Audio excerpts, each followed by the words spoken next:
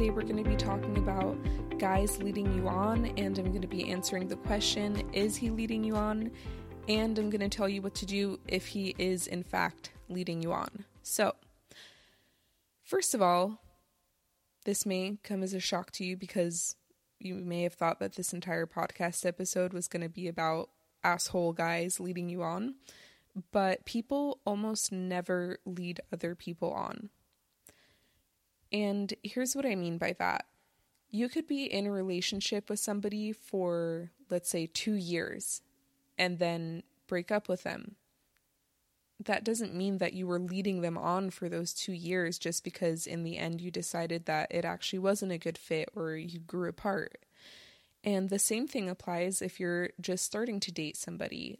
If you've been dating somebody for 3 months and then they decide they don't want to see you anymore, a reaction that a lot of us can have is like anger and feeling like we were almost lied to or like they were leading us on. We think, well, if they said they didn't want to date me anymore, they must have known that for longer. The thing is, a lot of times when like putting ourselves in the shoes of the person who we believe is leading us on, that person can have conflicting thoughts about us, about the relationship, about your dating situation. And I remember personally when I was in a long-term relationship, it took me months before I could actually reach the decision that we shouldn't be together anymore. And it wasn't that I was leading him on or like holding on to him because I was scared. I just really was unsure because a part of me really loved him and wanted to believe in our future together and thought if maybe I should just work harder at it and that there was still potential there. And then another part of me for a long time felt like something just wasn't right and I just wasn't sure anymore. And I thought maybe it's time to move on. Maybe our lives are moving in different directions. And I held both of those thoughts at the same time. So it's usually not the case that it's like either or, like either you're into me or you're not. A lot of the times we can have conflicting thoughts and it takes a long time for us to sort through those and actually reach a decision.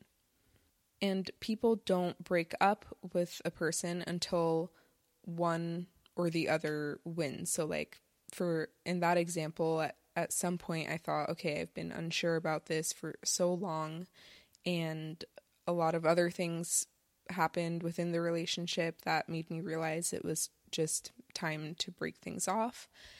And I couldn't have reached that decision any earlier.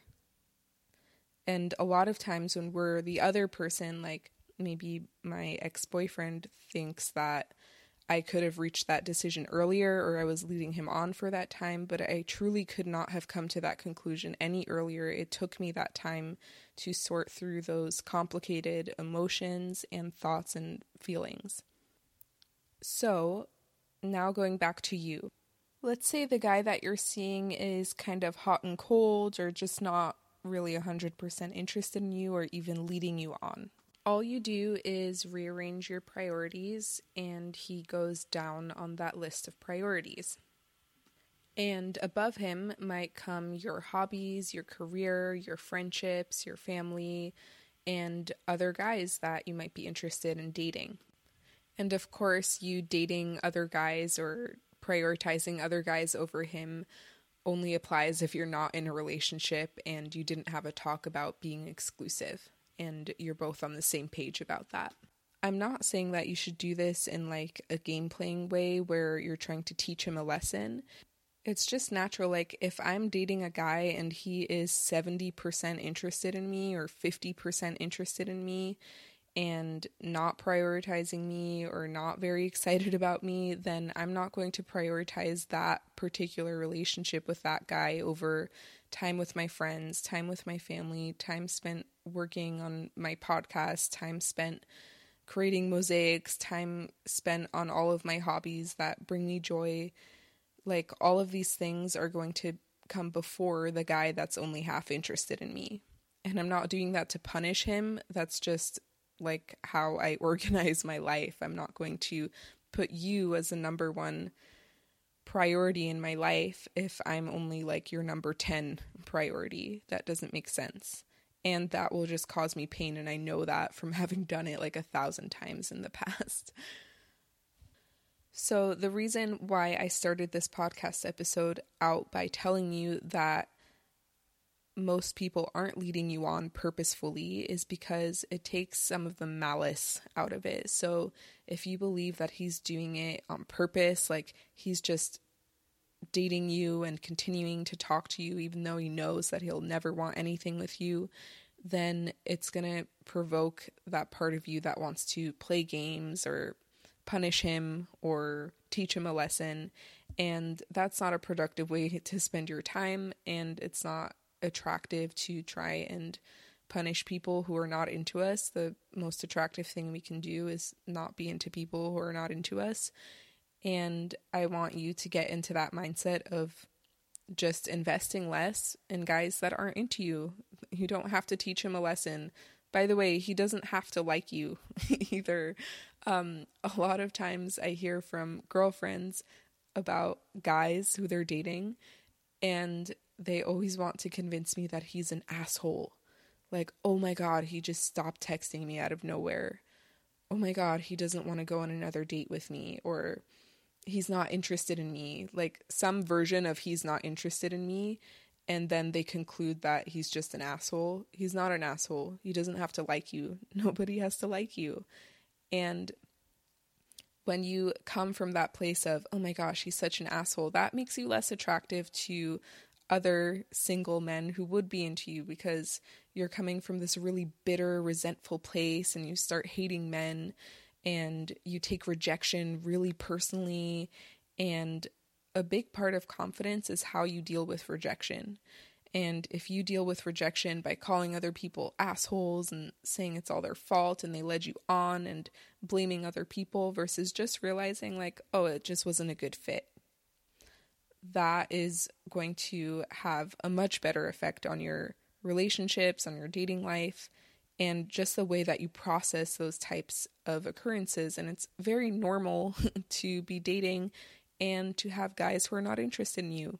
That's part of the game. Like, if you're dating and you're putting yourself out there and you are going on many dates, many of them won't work out. Some of them because you don't like him, but a lot of them because he doesn't like you. And that doesn't make him an asshole, and it doesn't mean he's leading you on. It just means it wasn't a good fit. And sometimes people need a little bit of time to figure that out. So you may still be wondering, okay, but there are some people out there in the world who really do lead people on purposefully, meaning they know from the very get-go that they're not really interested in you the way that you're interested in them, and they continue texting you or dating you or pretending that they're into you in that way just to keep your affection, attention, or to have sex with you. Most guys who are investing in you and just because they're leading you on, but they know that they're not actually seriously interested in you, will have a few things in common. One, they won't make a lot of real investments. And so texting is not an investment, really. It's not difficult to text people. It doesn't really build a strong connection. He can do it from the toilet at home. Like, that's not an investment in you or your relationship together. So count that out as an investment. Don't think of that as him investing in you at all. Real investments are in person, in the daytime, in the nighttime too, like if you go to a bar. But like if he's never willing to see you when it's daylight, that's suspicious. He'll also put some effort into what you do together. So he won't just like invite you to his house to chill.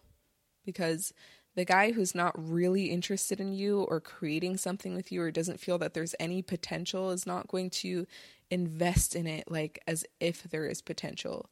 When you feel like you meet somebody and you think that there might be potential there for something real or something special or something fun, then you're going to go on like fun dates, like to the museum, mini golf, bowling, walks at the beach. Like, you're going to put a lot of effort into nourishing that little spark that you feel is there.